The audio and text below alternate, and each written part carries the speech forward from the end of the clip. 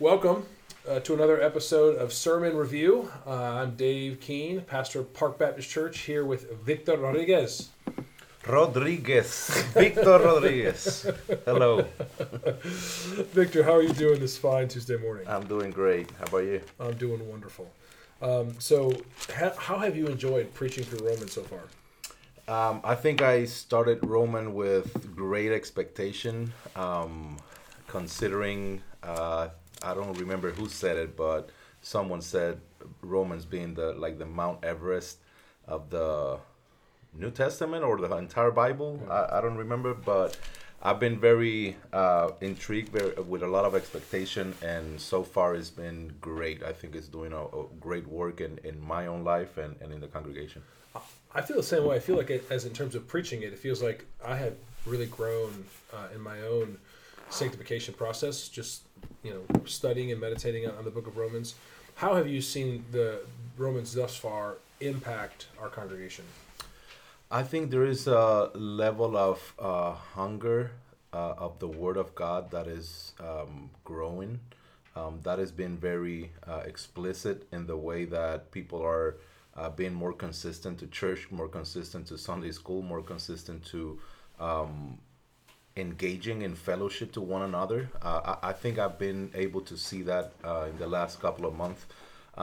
Also in the way that is impacting people, like individuals. I already had a few conversations on people telling me, I never understood the gospel this way.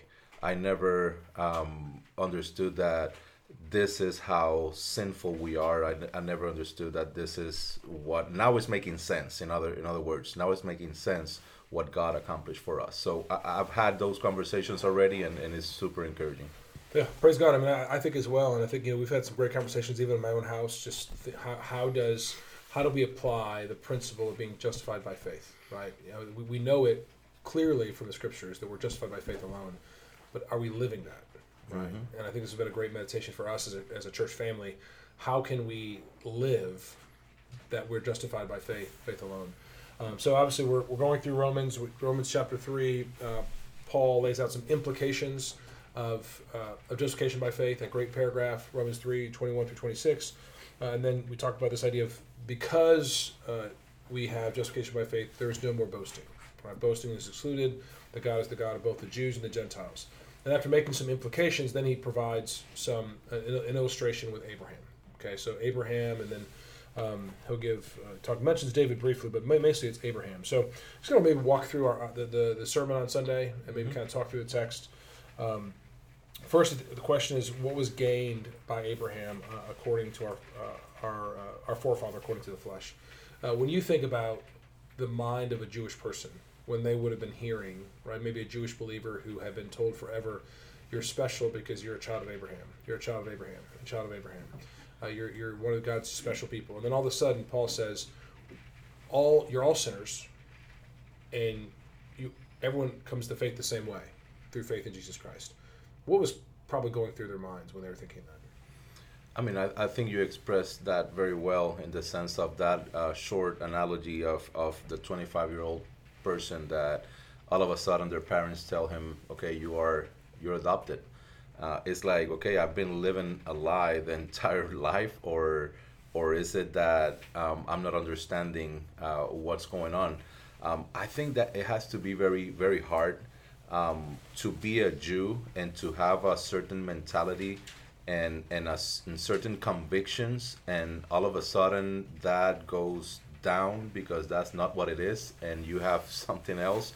I think that is, I don't know if you want to jump and bring it to today, but when people have a specific conviction and they have some traditions in their own religious life, sometimes for those people it's even harder to receive the gospel. Like sometimes when I'm discipling someone that has no experience with religion, it's easier for them to embrace what the Bible is teaching.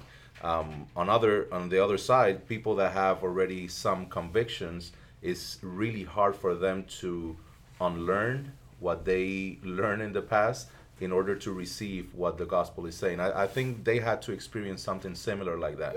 Yeah. Just dropping their own understanding of the law, of their experience, their own certainty that they're good based on their heritage.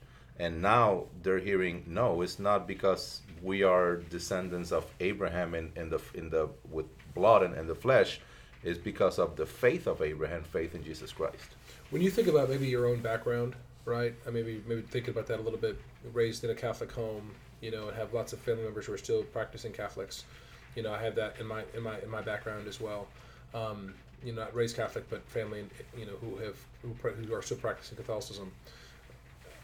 Do you see some of this? How maybe like is it hard? Like you said, even for yourself sometimes, this idea of like these things are ingrained with you when you were a kid, and just people who are maybe raised in that way, you have to do these things, and then do you find yourself it's easy to fall back in that, or maybe hard for others to understand the free grace of the gospel?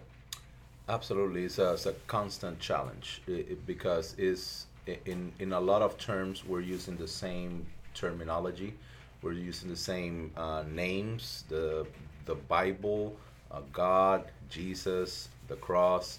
There's a lot of terms that are very that is the same in the way of just communicating, but it means something totally different. Yeah. So I think all of us have a little bit of that. I think I see it in my own life, the way that I go back on the things that I need to do in order to get, feel better or get some kind of approval or think that God will give me some extra favor. Those kind of things are always following me and following every person that is that had at some point those kind of convictions. Yeah, I find this often when people experience trials and you're trying to comfort them, and obviously they're just trying to deal with their own grief, but when grief or trials or suffering happens, the reality of what's in the heart tends to pop up.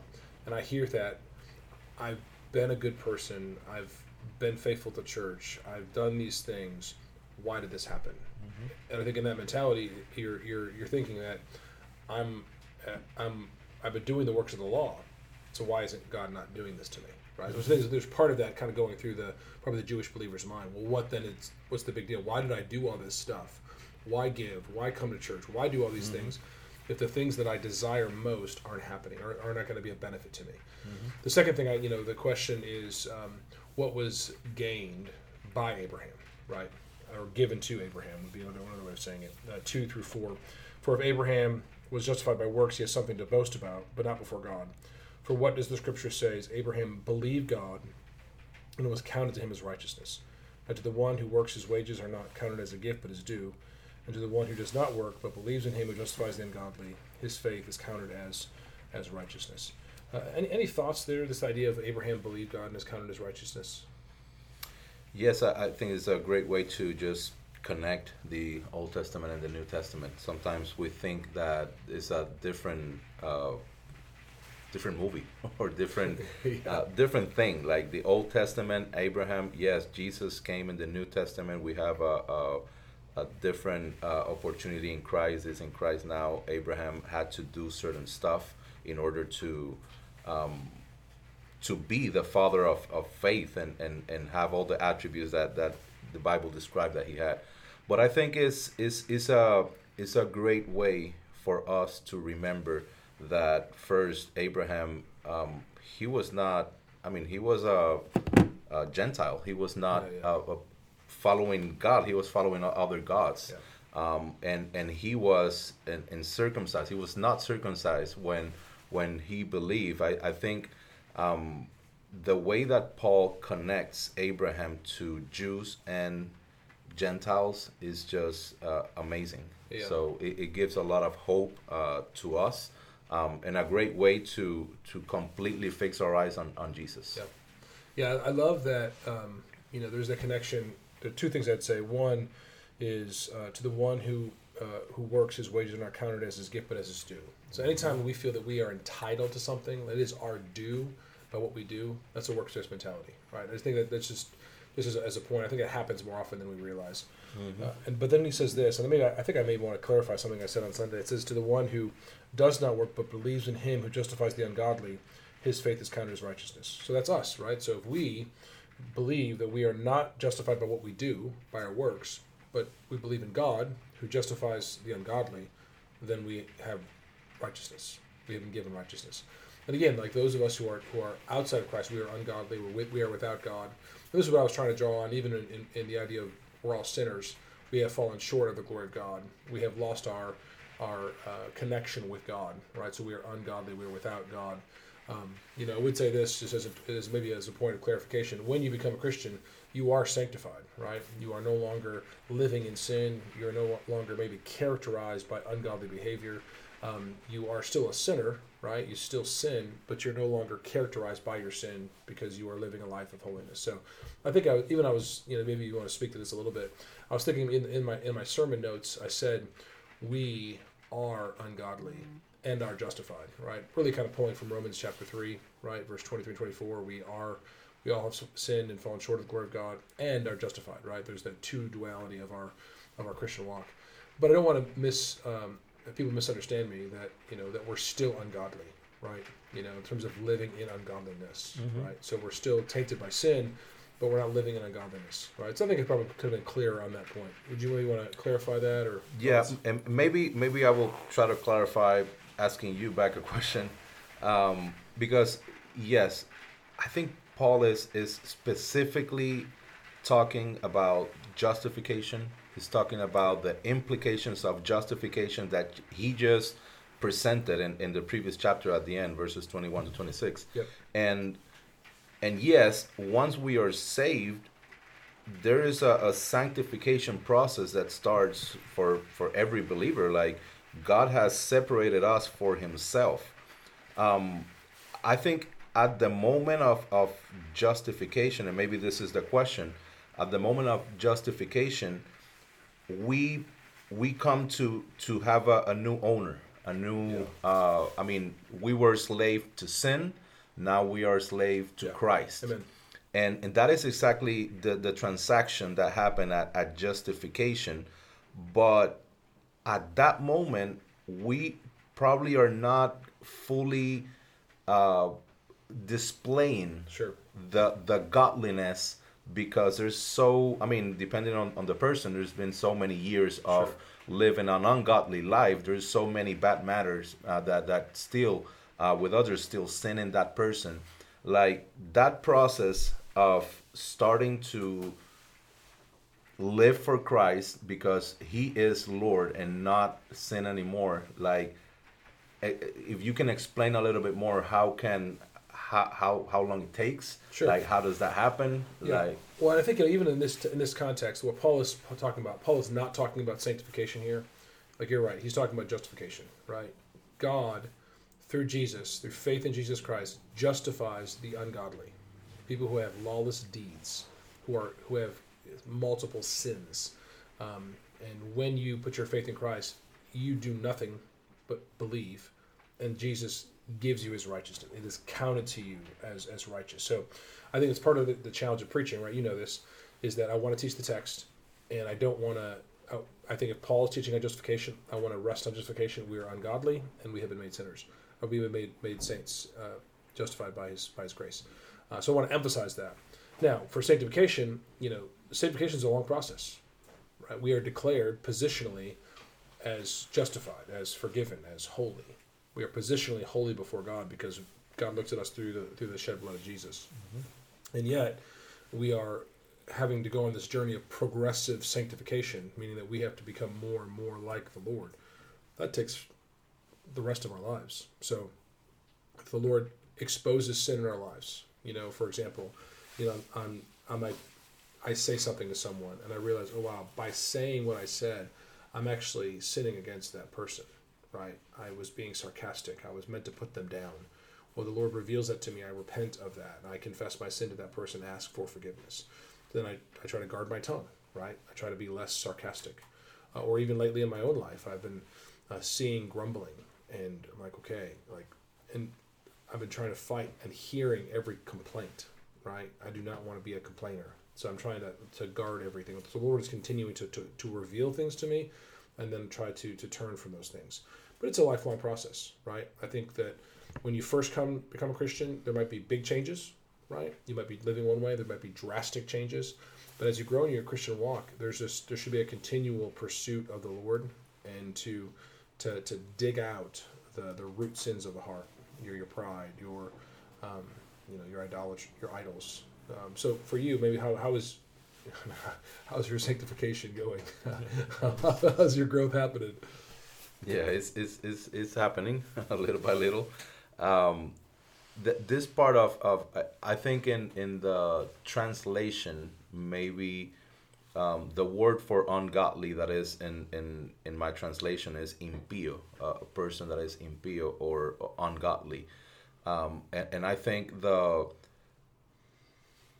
a person that has been justified by the blood of Christ is no longer impío, is no longer ungodly. But the part that is hard to understand is that because of our flesh, because of our sin, the remnant of our sin, Sure. We still do ungodly things. Yeah. So, and maybe we're not, I mean, when the justification happened, we're talking to the believer. We're not referring to the believer as an ungodly person, but the behavior that sometimes manifests will be ungodly. And that's where the confusion gets. Like, don't call me ungodly because I'm justified. But yes, there's some ungodly. I think that's what I was trying to get at. I was actually thinking about debating changing it even before the sermon, and decided on keeping it in there to focus on the justification aspect.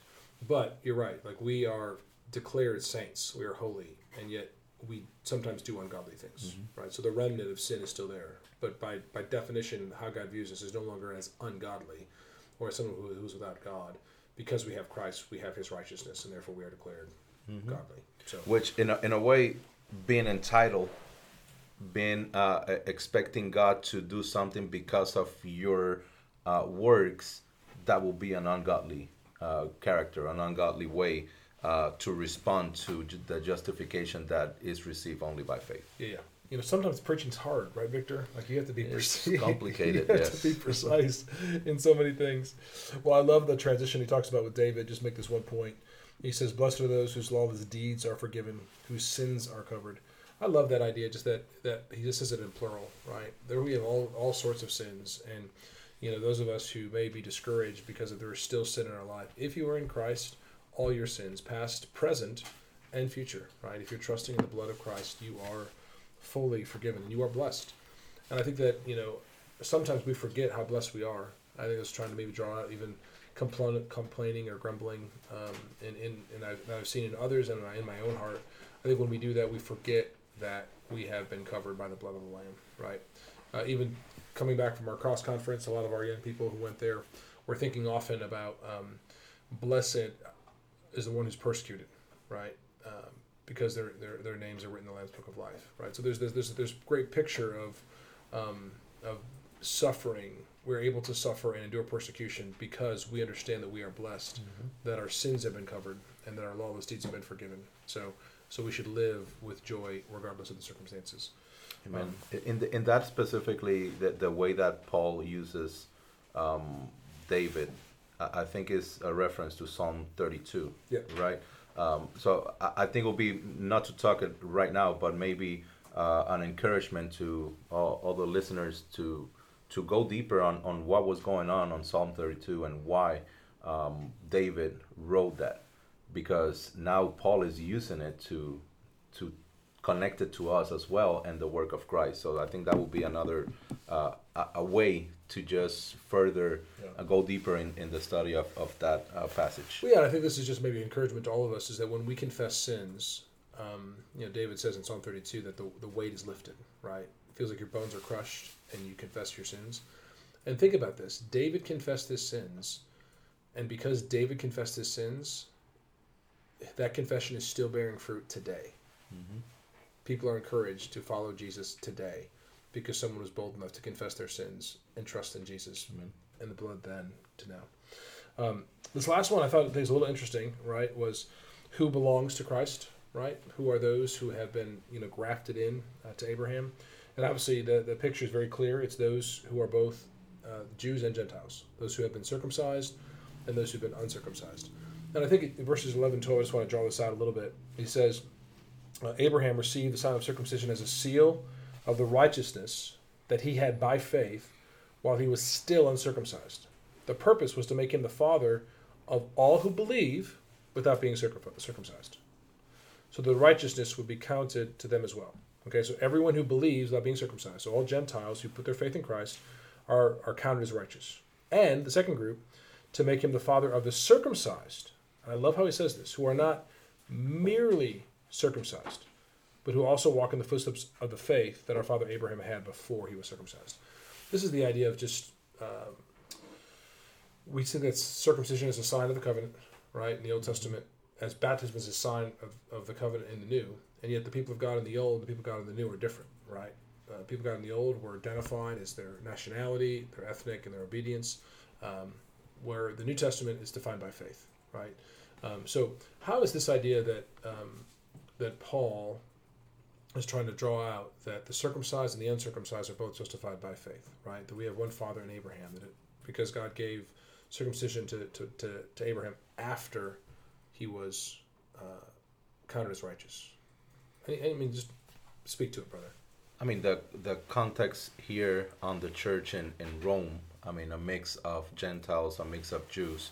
I think there has to be a lot of pride coming from the Jews group within that congregation, that Paul is addressing this. I mean, even going back to chapter 2, like, no, you too are going to face judgment because you too do the same things.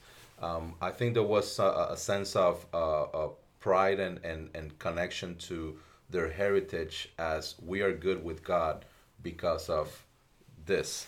Yeah. I think there was also a sense of superiority. Yeah. Like, we are in Christ, we're part of the church, but you guys are Gentiles. I'm in another level of a Christian. I think Paul is saying, no, you are saved because you're Jew, but you're saved because you have faith in Christ. Gentiles, you're saved because you're faith in Christ. You're both the same. You both are saved because of the same object of our faith, the work of our Lord Jesus Christ. So I think this is a great way of Paul making sure that there is no two different ways of God saving people. It's not a specific plan of salvation for a certain group and a different plan for a certain other group. No, it's one plan of salvation. There is one way, there is one truth, and there is one life, is the Lord Jesus Christ. So I think that's what he's trying to explain here. Yeah, very, very, very good. And I think that this idea of, of course, I run into lots of people who are, they're in Presbyterian churches, right? And they're kind of convinced that the baptism in the New Testament is like circumcision in the Old Testament, right? But I just want to kind of maybe push back a little bit based on this verse, because in verse 12 he says that he's the father of those who are circumcised, who are not merely circumcised, right? So even then, the remnant, the Israel of the Old Testament, what the church is the church is not a continuation from Israel of the old, but true Israel. I think I quoted Piper in the sermon as true Israel, those who had faith in the coming of the Messiah. It's the remnant, right? As it was in the old, as is in the new. Or true Israel, those who are both Jew and Gentile, who have been grafted in through the blood of the Lamb, are the people of God today, right? So I think that idea of being true Israel has always been really helpful for me. Amen. Is there any comments that you would say in terms of any applications you would want to make to our congregation? Hey, after hearing this sermon, after listening to this text, here's maybe one thing I'd want to point out or drop in to have them think more about. Yes, I think we still need, going back to, I think what you said in a previous sermon of dealing with that Pharisee, we're all recovering Pharisees. There is always something in us, in our sin, in that ungodly remnant that's still in us, that wants to accomplish something through the works that we can do. So I think that is something to keep in mind, the way that we react when something is not going my way. when someone is doesn't do what I want them to do? How am I reacting when someone is questioning the way that I'm doing something? Like, do I respond with like bitterness inside of me? Like, who do you think you are questioning me? Yeah. Those kind of question and reaction that we have, maybe it's not an external way of expressing or displaying the legalism in us or the Pharisee within us, but it's a way of saying there is a root of that in the way that I'm reacting, the way that I'm thinking, and the way that my heart is receiving some kind of interactions with people in the body, with family members, with other people in general. So I think this is a great verse to keep going deep and in prayer before the Lord, trying to ask the Lord, help me to see those areas where there's still some kind of root of that Pharisee that I'm still trying to get behind. Yeah, I would just kind of add there. I mean, I think one of the great thing about this passage is that it allows us to look at maybe ungodly behavior or tendencies of our own heart, to expose them, to see them, yet not be undone by them, to be able to rest the fact that we have righteousness. We have been declared righteous by what we believe. So we don't have to earn our salvation. You know, when we see ungodliness in us, we don't have to say, oh, woe is me.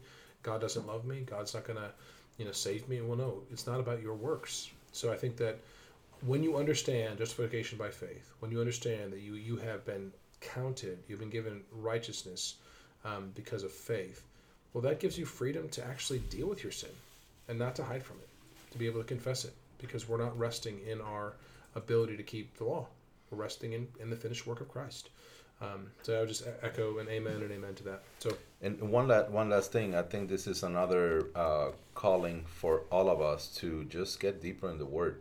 I mean, the way that Paul is connecting the entire Scriptures, I think you made a reference to this a few times, and now once again, Paul is referring to Scripture to validate justification by faith. I think this is a call to all of us to let's go deeper into knowing the narrative, the entire narrative of Scriptures. So it's important to stay hitched to the Old Testament. Completely. Okay, wonderful.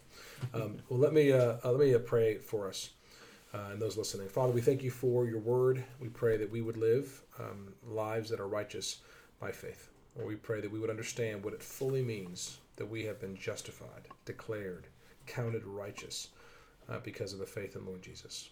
Lord, we pray that you would just give us joy that we belong to you and help us live our lives in light of it. We pray all this in Jesus' name. Amen. Amen.